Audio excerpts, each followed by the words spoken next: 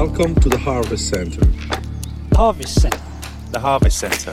The Harvest Center. The Harvest Center. The Harvest Center. The Harvest Center. The Harvest Center. The Harvest Center. The Harvest Center. The Harvest Center. Welcome to the Harvest Center. We're glad you're here today. Happy Easter, everyone. It's nice to see you all here. You know, this is the most important day of our calendar, Christian calendar, if you want to like to call it this way. The day when Jesus resurrected. It was the final word, the last chapter of the story that we started looking into last Friday. By the way, all those who were here, on Friday night we spoke about how costly was the sacrifice of Jesus on the cross for each one of us. But today we're going to celebrate together because He has risen. Amen? Shall we give a round of applause to our Jesus because He has risen? He is among us today. He wants to bless our life. He wants to touch your life. If it is your first time here at the Harvest Center, please feel welcome. I hope you will feel welcome. You will enjoy the service. I hope that God is going to speak to your life. He's going to touch your life because we believe that He has risen for a reason. He's standing at the right hand of the Father, interceding for us. And in the meantime, He has sent His Holy Spirit, to work in us, through us, among us. And the Bible says that when two or three are gathered, when you gather in my name and two or three are gathered in my name, I'm going to be there with you. So we believe that the Holy Spirit is here among us. He wants to do good things in our life because He loves us and He wants to touch your life and my life today. Amen. So as we now start and we're just going to, spend some time in worship, I just want to invite you to open your heart today because Christ has risen from the dead because of you, because of the love that He had for you. He has a good plan, a good purpose for your life, and I want to invite you today to receive what Jesus wants to do for you in your lives. So just before I go forward, just a couple of prayer points. Just keep in mind, when you pray, mission trip to Uganda coming up on the 19th of June. So as we now, April is already gone, in my mind. Already May, June. So I really feel that this mission trip is coming up very quickly. So there's a team from the church who's going to go in Uganda, and we just keep them, let's keep them in our prayers as they're going to, go and do the work of God there. If you want to know more, if you're new here and you're wondering what Uganda has to do with England, we support various projects abroad. And Uganda is one of these projects. So if you want to know more information, you can come and approach us. We will be able to give you all the information on this. As well, a massive thank you to all the people who came last Sunday to help out with the outreach. And let me tell you that people loved it. We posted something on Facebook, and just people, they said thank you. It was a great event, and their kids enjoyed it. So yeah, thank you so much for being available. It's like all what we do it for the Lord. We do it for God. Never forget that. And the reward that is waiting for us, we cannot even imagine and quantify what that reward is going to be. Now, of course, today is Easter. And as I said at the beginning, is the most important day of the Christian calendar. If Christ would have not resurrected from the dead, it would have been pointless for us to be here today. The Christian faith would be pointless without Jesus resurrecting from the dead. And this is something that we posted something on Facebook. We've got so many hundreds of thousands of religions in the world, but we have only one person who actually managed to defeat that, the death itself, and this person is Jesus Christ. And this is why we are here, because Easter, the message of Easter, the resurrection is something that has changed everything. The way how we think, imagine, the way how our life was supposed to go. The resurrection of Christ has changed completely everything. But before going into details why it changed everything, I want to start by saying this. How many of you ever find yourself saying life is not fair? Is it only me? No, or life, or the situation is not fair, or like, oh, come on. We go through these moments where we think that situation is getting a bit tough, and we come out with these sentences. Usually we got different flavor. We say, our life is not fair, the situation is not fair, they've not been fair with me, my friends have not been fair with me, the colleagues have not been fair with me. Oh, nothing is fair to me. And, different flavors, but if we're honest with ourselves, at some point we all, in our life, we all came up with these words. We were facing a situation and we thought that we didn't deserve that. We thought that, after all what I've done, and we go and we say, I don't deserve that.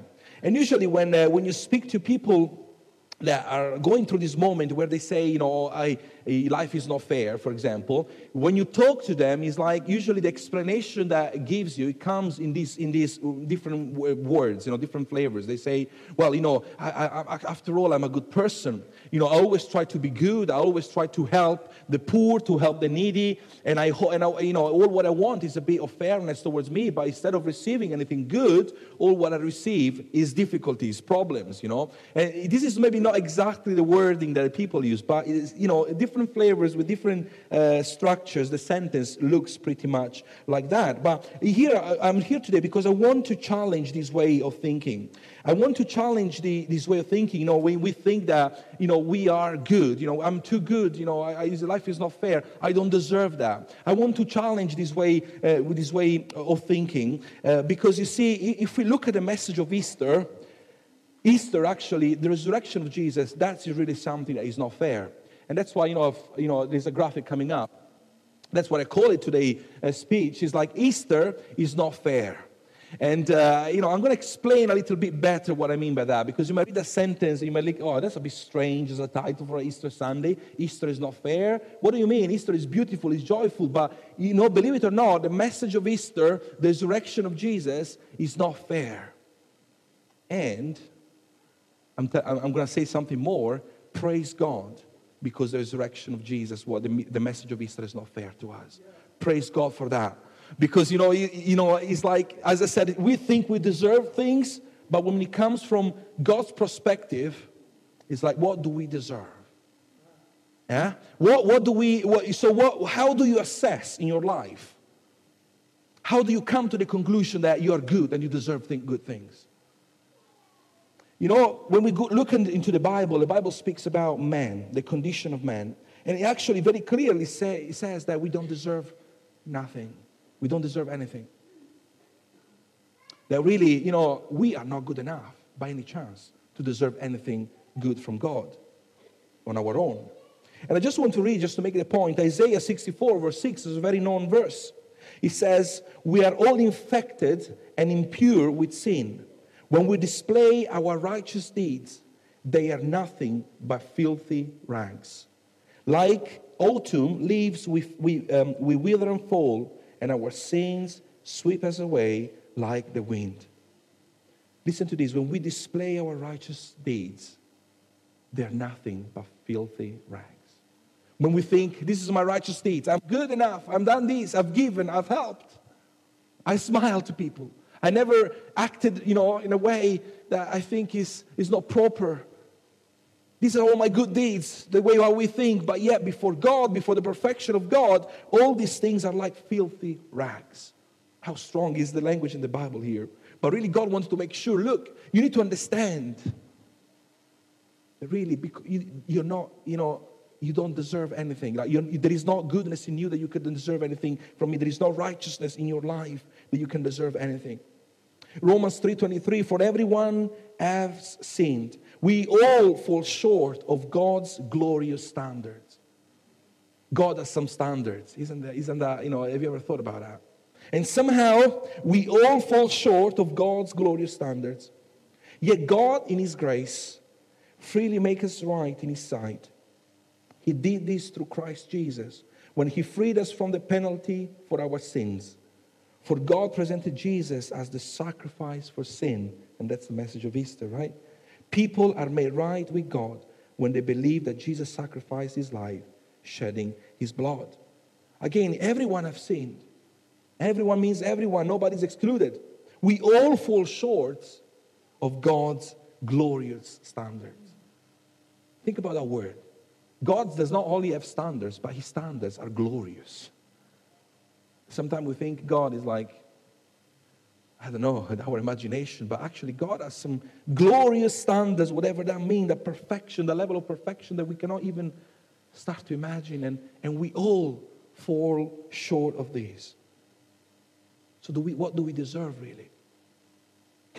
What do we deserve with our life if we all fall short of God's glorious standards? What do we deserve if even our best righteous acts that we can ever do in our life, to the eyes of God, are like filthy rags?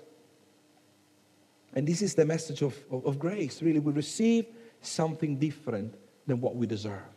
And this is why Easter is not fair. Because through Easter, through the resurrection of Christ, you're actually receiving something that you don't deserve. Easter is not fair. Because, if it was not for Christ, what we would deserve, it was to be lost forever, far away from God, in a place that we call, and the Bible calls hell and different names.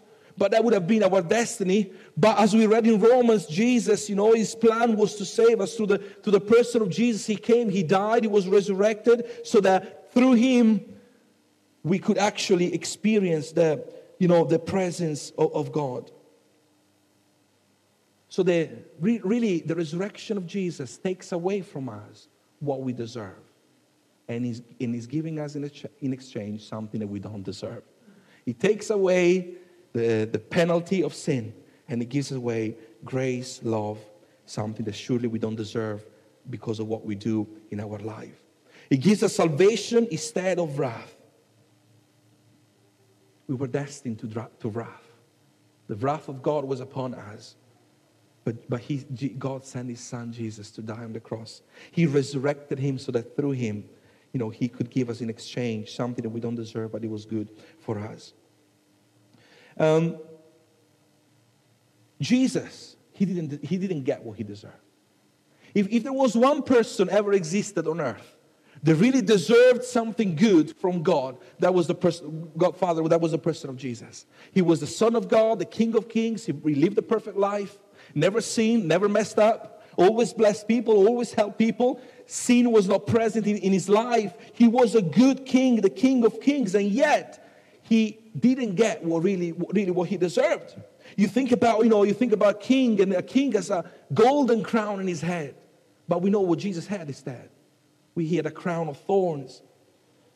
A good king, sits on the throne. In the throne room. Have you ever seen these movies? A throne room, massive thrones, bigger the thrones, bigger the king. But yet Jesus didn't sit on the throne. He was hanging on a cross. A good king surely should be surrounded by servants.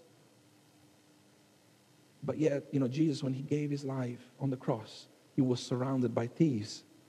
So really, He was the good king, that He deserved something, and yet He decided to leave all these things because His mission was to save us. A king deserved an honorable death. A good king, again, is, if you go back in history and you see when the kings were important and famous, when there was a funeral, there was a massive things happening in different cultures with different flavors, but it was always a massive event.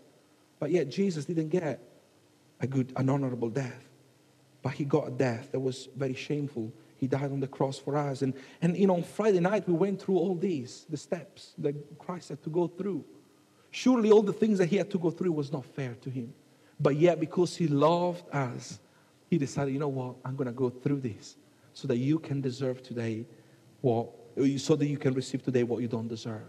The message of Easter isn't fair. Jesus died on the cross, and I just, brought a few pointers here. We spoke very in depth on Friday night, so I'm not going to say much about this, but I just want to, say a few things about the cross. It was the worst, when you had to die, when they were telling you you're going to go end up on the cross, that was the worst things that could have happened to you. When it was under the Roman ruling system, the death on the cross was something that was reserved to the most dangerous, the most despicable criminals. It was terrible. There was a process leading up to the cross, and Christ went through this process. He was whipped with his whip. It was like it was made with the metal's bit. and glasses. This is actually, if you Google it, Romans whip, how they were doing it for prisoners, who were going to die. It was something terrible. It was, they would hit you so strong that literally the flesh would come off the back of the person because of these sharp metals and glass. So they would rip apart the flesh. So you can imagine, you can have an idea of how painful that was. The loss of blood, the state of shock that Christ had to go through. And then he was stripped naked and he was put in a cross. And maybe this is not something that is like, it's not so important for us, right? We live in a world where people go around naked, so it's not a big deal. But actually, in that culture, it was something extremely shameful. Extremely shameful. And Jesus was stripped naked. It was just, he had like something to cover his privates. But still, there was like a shameful death. There was no honor when he was hanging on the cross. The Son of God, the King of Kings. The one who deserved only good things, and yet, after he was beaten and after he was whipped in his back and blood was going everywhere, he was stripped naked and was hanged in the cross. He was nailed on the cross, 7 inches, the length of the nails. And usually on the cross, the goal of the cross was to cause a slow death. He would actually die by asphyxiation. Most of the times. It was because, sorry for the descriptions, but when you were hanging on the cross, all your weight was on your chest and you couldn't breathe properly. And the only way for you, if you wanted to breathe, was to push on your feet so that you could, release your chest and start breathing properly. But the problem is, of course, there were nails in the feet of the people. So it was very painful. They couldn't do this move. So they would slowly and in pain, either die because of blood loss or because they couldn't breathe anymore. And in fact, when the Romans were actually moved to compassion, what they would do, they would go and break the legs of the people who were hanging on the cross. Because by doing that, with the broken legs, they couldn't lift themselves up anymore, and death was quickened a little bit. That was not the case of Jesus, but this is, what they used to do. So the cross of Jesus was something painful. The cross of Jesus was something shameful because he wanted to give something to you and me that we didn't deserve in the first place. Easter is not fair, right? Thank God for that, in a sense, because we are saved through a message that is not fair. And then we know the story. Actually, before we carry on, dying on the cross, there was also, we spoke of this about this on Friday. There was the spiritual element. It was not just the physical. It was not just the shame, so the mental, stress, but there was the spiritual element because Jesus was separated from his Father. Plus, as well, according to God's law in the Old Testament, the person who was hanging on the pole or the cross, he was like someone who was cursed. Galatians chapter 3, verse 13, that was quoting from Deuteronomy 21:23, we read the following: Christ redeemed us from the curse of the law by becoming a curse for us, for it is written, cursed is everyone who is hung on a pole. So you see that when Christ died on the cross, it was the physical pain, it was the mental pain, emotional pain, the shame, but as well, there was the spiritual pain, separated from God, taking the curse of sin upon himself. So you think that life is not fair to you.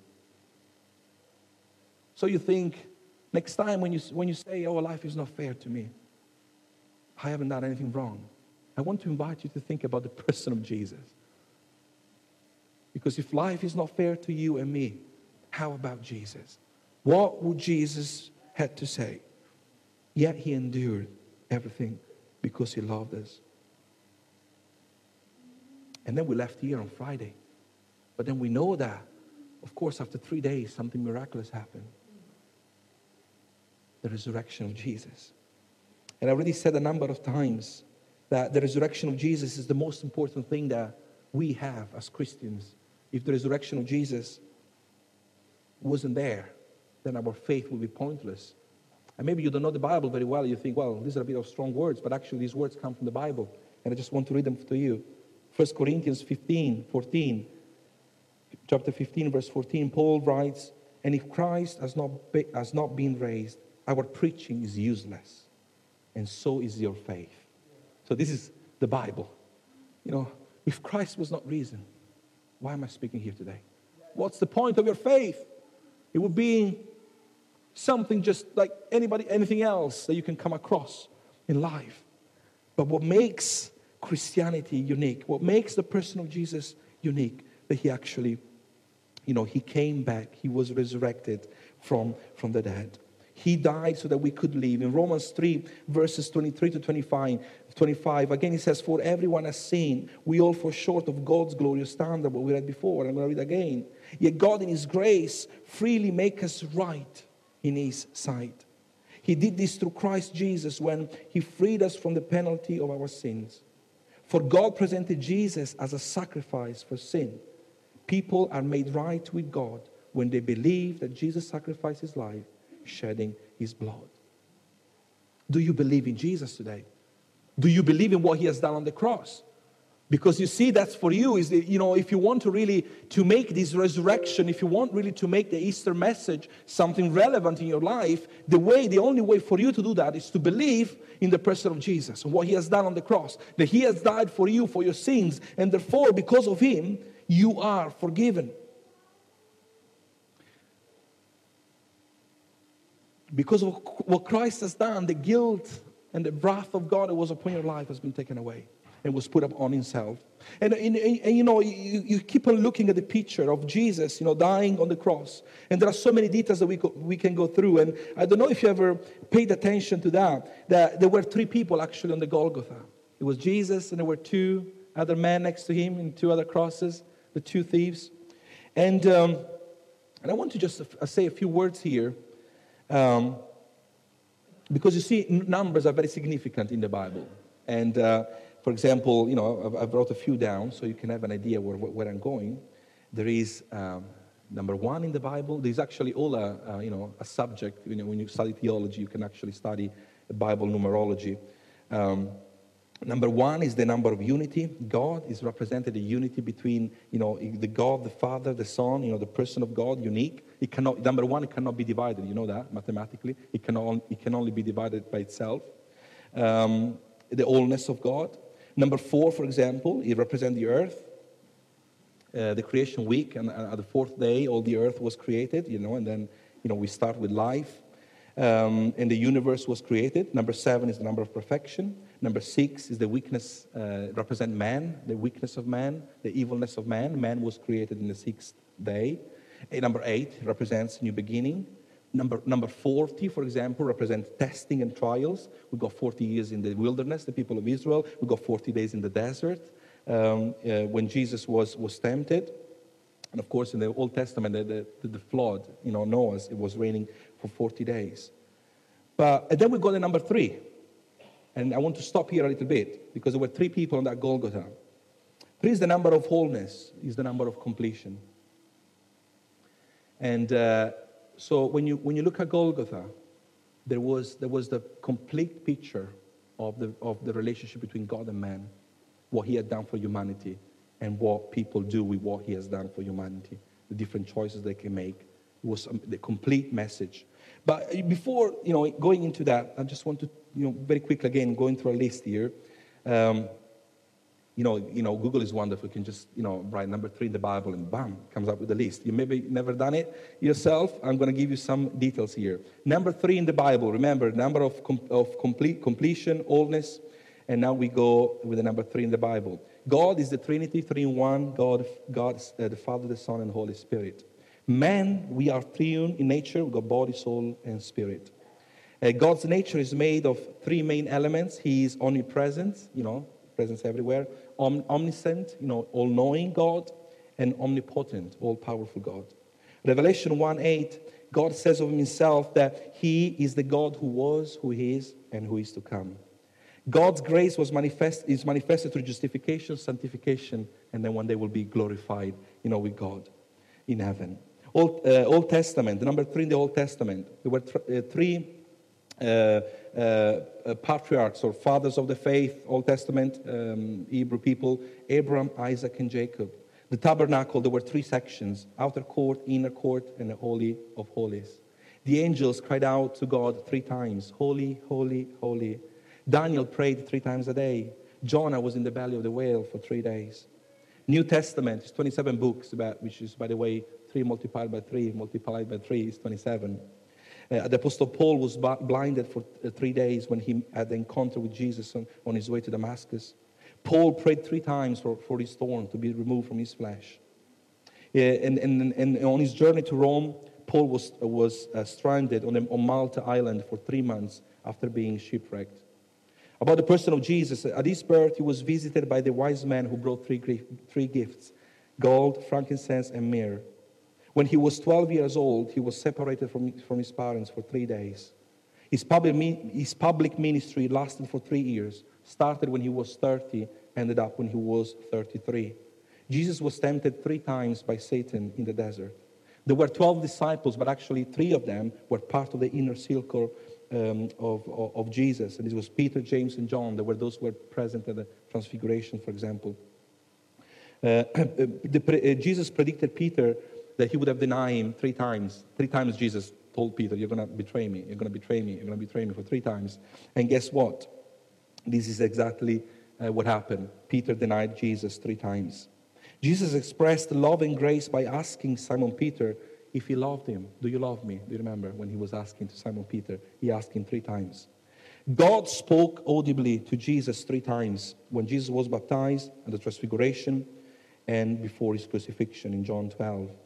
Jesus raised 3 people from the dead that we know in the Bible. There is Lazarus, the widow's son, and Jairus' daughter. And then we come to Jesus in the cross. Jesus prayed 3 times in the Garden of Gethsemane before dying on the cross.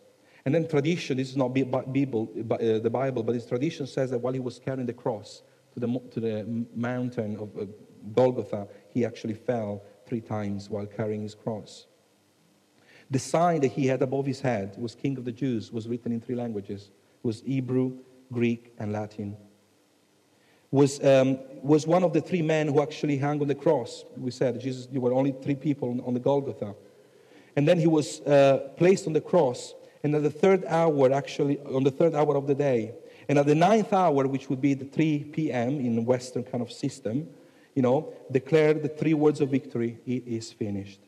The earth trembled, darkness fell on the land for 3 hours.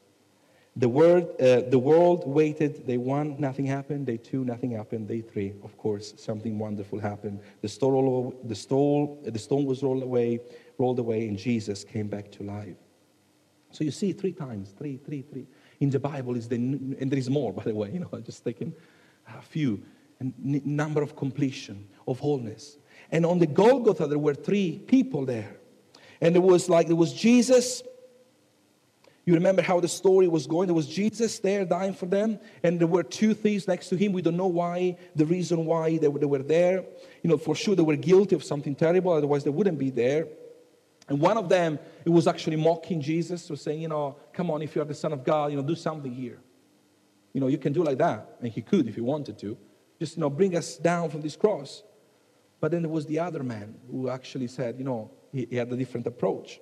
So in Luke 23, verse 39, we read that one of these 2 criminals who hung there hurled insult at him. "Aren't you the Messiah? Save yourself and us."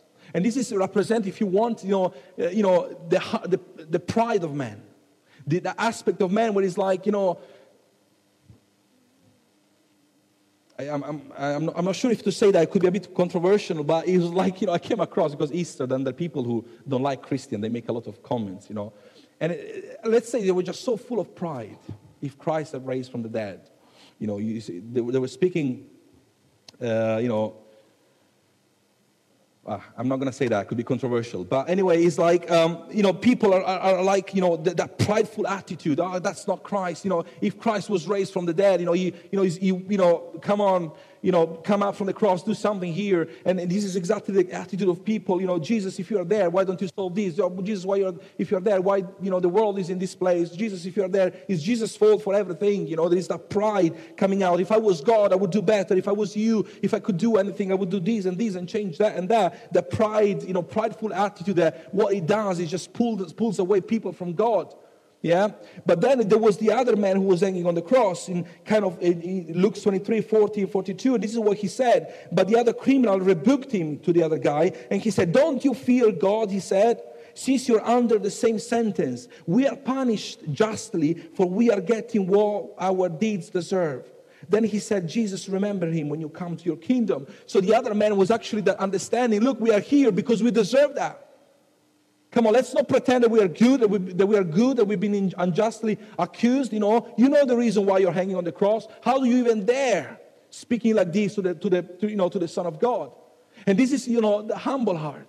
As well as actually people that, and I hope that you will come to the understanding that you understand that, you don't deserve anything as such. That Christ has done everything for us. Everything comes from God, and it's for God because of His, of the love that He has for you. But you need to have that understanding first that, I'm not good enough. I don't deserve anything. Lord, I need you in my life. So do not have a prideful heart, but have a humble heart. If you want to seek God with all your heart, have a humble heart. And then, of course, it was Jesus to complete the picture. In verse 43, or always the same chapter, Luke 23. And Jesus answered to him, to the humble man. Remember when he said, "Will you please just remember me when you get into the kingdom, into heaven?" And Jesus answered him, "Truly I tell you, today you will be with me in paradise." And you see the grace of God, the answers to a humble heart. So when we look at the Golgotha, when we look at the three people dying on the cross, there was the Son of God who was dying for the sin of the world, and then there was the prideful thief that, according to him, that everything was due to him, everything was had to be granted for him for whatever reason, and he was challenging Jesus, just do something about this situation. And then you had the other one who actually had a humble heart, and he said, "Come on, shut up. We are here because we deserve that." And he was like humbling himself. I deserve that. When is the last time that instead of saying, I don't deserve this from life, maybe you said, "You know what? God, I just need you in my life. Maybe after all, I deserve this." Because even if you're honest with ourselves, a lot of things in life that we go through is we face certain things because of habits that we have. It's like the man who spent his life, or the woman smoking cigarettes and then gets cancer in his lungs. He said, "Oh, life is not fair. Why I cannot be that person?" Really? "Oh, God, would you do something? Would you heal me? Heal my lungs?" Really? Sometimes we find ourselves in a situation because we fabricate the situation around us. So we need to have the humbleness of saying, "Look, after all, maybe I deserve this, but God, have mercy on me." The humble heart. And then there is the answer of God, that completes the picture. "Yes, I will remember you. You will be with me in paradise today." You see, this all what Jesus displayed there was just grace. Easter is not fair. That man spent his life as a criminal. He was about to die. He didn't have time to prove anything to Jesus. He didn't have time to go to church. He didn't have time to serve God. He didn't have time to change his life and to kind of show I'm following you. He was there about to die, but just because his heart was humble and he was calling on God in the last hour of his life, then Jesus said, "You know what? You are going to come with me. Because you know what? Easter is not fair. Yes, it's true. You deserve to be there. And you know that because He said, we deserve to be here. You deserve to be there because you've done that in your life. But because I love you and because of what I'm doing here right now for you, dying on the cross, you will be with me in paradise today." And you see, if you come back in the graphic, I've done a small cross in yellow because that I hope is going to be you there today, or some of us here. To say, the small cross in yellow, saying I want to be the humble one. I want to be the one who accept the unfairness of the Easter message. They recognize, that we humble ourselves before God, and we say, we need you. Yes, perhaps I haven't lived the best life. I've done my mistakes, and I'm paying the consequence of certain things. And I understand, I deserve some of these things. But Lord, would you have mercy of me? And I can tell you that if you're going to cry out to the Lord, even at the last hour, God is going to say, "Yes, I'm going to help you. I'm going to do something for you. I'm going to intervene in your life. I'm going to walk with you and through you and for you. And usually the test of faith comes because, sometimes when people think that, okay, I believe in Jesus, then suddenly everything is sorted. No, sometimes we have to deal with consequences of action that we've done in the past in our life. But God is going to be with us. He's going to carry through us.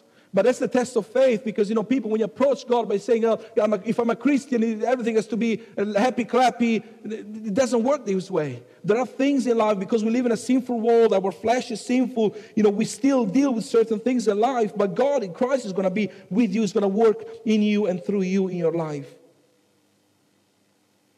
And you may think, well, where is the justice? Where is the justice? This man who was hanging on the cross, on the yellow cross, he deserved death. He was a thief. He should have died. But if you use the measurer, then so you.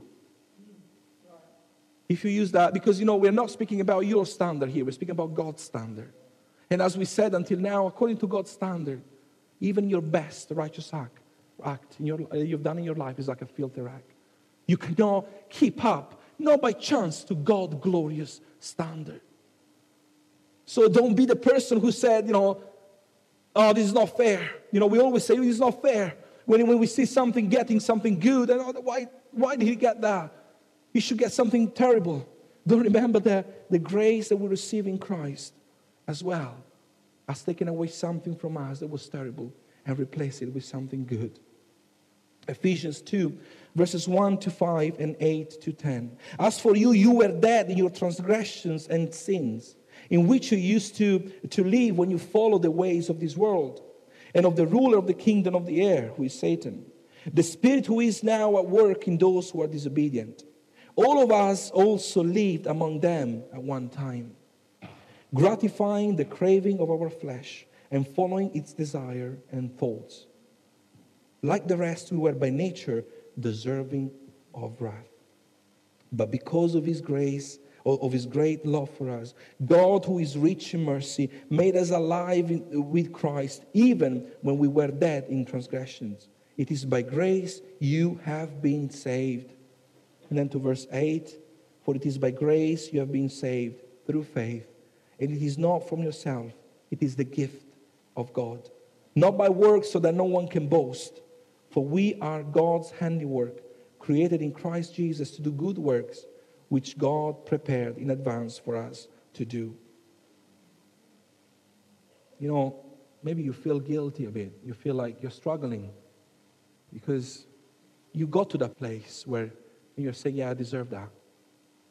And you feel a bit down. You feel a bit sad. But what I want to invite you to do today is wherever you are, be like the humble man on that cross. Say, yeah, I recognize my situation. Perhaps I've got something to do with it. But Lord, would you give me a second chance? Will you remember of me? Because remember, Easter is not fair. God is not going to give you, when you believe in Him, He's not going to give you what you deserve. But He's going to make you alive. He will make you alive in Him. Why don't we all stand and we just, close the service. You see, we are not here because we are good. We are here because He is good. And thank God, because God, thank God because He's not fair with us. Thank God for that. He's not fair with us. He's not giving us what we deserve. But He's giving us something much, much better. And through the resurrection of Jesus that we are remembering today, we know that we have the victory in Him. We know that we can actually take something that, yes, we don't deserve, but out of His love for us, He was full of delight in giving this gift to us. We just read in Ephesians, a gift that comes from God. It's not by works. Nobody can boast about this. It's a gift straight from the hand of God. His Son who came, He died on the cross. He was resurrected for us. Hallelujah. We thank you, Jesus. The Psalm, last scripture I want to read, Psalm 103, verse 10 to 12. I just want to close your eyes while you stand and while I read these words. And these words are for you today, for you and me. He does not treat us as our sins deserve, or repay us according to our iniquities. For as high as the heavens are above the earth, so great is his love for those who fear him. As far as the east is from the west, so far as he removed our transgressions from us. Hallelujah. Hallelujah, Jesus. Thank you, Lord. Hallelujah. Oh, hallelujah. Jesus, we praise your name. Jesus, we worship you, God. Hallelujah. Hallelujah. And I want to invite you, if you are resisting the work of God, as you're listening to this, allow God to enter your life. Just like the man on the cross. Recognize where you are and cry out to him. The response that he will have is love, just like Christ responded with love to this humble man who humbled himself, even in the last hour of his life.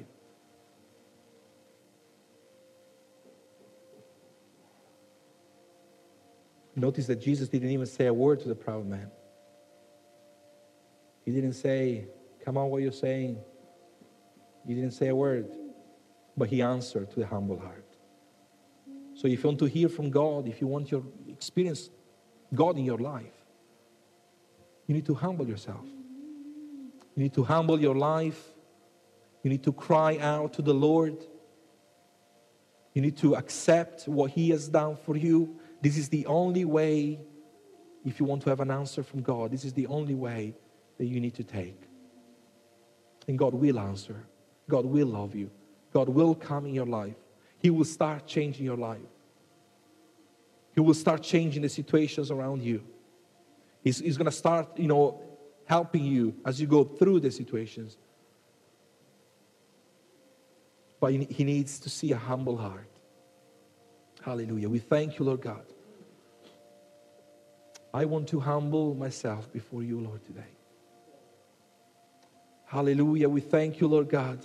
We thank you because when you came to die on the cross for me, it costed you so much. I thank you because you are not giving me what I deserve, but you are giving me something wonderful in exchange. And I thank you because what you are giving me is not because of anything good that I have made, but it's a gift that comes from you. I thank you, Lord God. I praise you. I thank you because, when you died in the cross for us, you had each one of us in your mind. We thank you, Lord, because when you came back to life after 3 days, we can stand today and we can say, yes, we won the war. You see, there is no any other battles that needs to be fought. Everything is over. Everything is finished. Christ has won everything. And now it's just up to you. He died for us. All what he could do for us has been already done. Everything has been done. Everything has been prepared. There is nothing else. If you're expecting Christ to do something else to save your life, he is not going to do anything else. He has already died on the cross for you. But then you have a choice today. Which one of the two you want to be.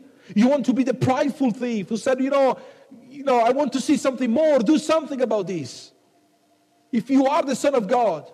Or you want to be the other one who say, doesn't matter. Even if I'm dying, even if I'm going through the most painful moment in my life, he humbled himself. He said, would you remember me? He said, this is the Son of God. He recognized that he was the Son of God, and a sign that he believed in God. So which one of the two you want to be? Which one of the two you want to be? Hallelujah. I want to be the humble one. Because even as Christians, as we go in our everyday life, it is important that we humble ourselves always before him. That somehow we manage to pack away our pride and just humbly follow him. Hallelujah. Thank you, Lord Jesus. Hallelujah. We thank you, God. We thank you, Jesus. You are the risen King. Hallelujah. You were treated as a criminal so that we could be treated as kings by you. Oh, what a love for us. We thank you, Jesus. Hallelujah. We thank you, God.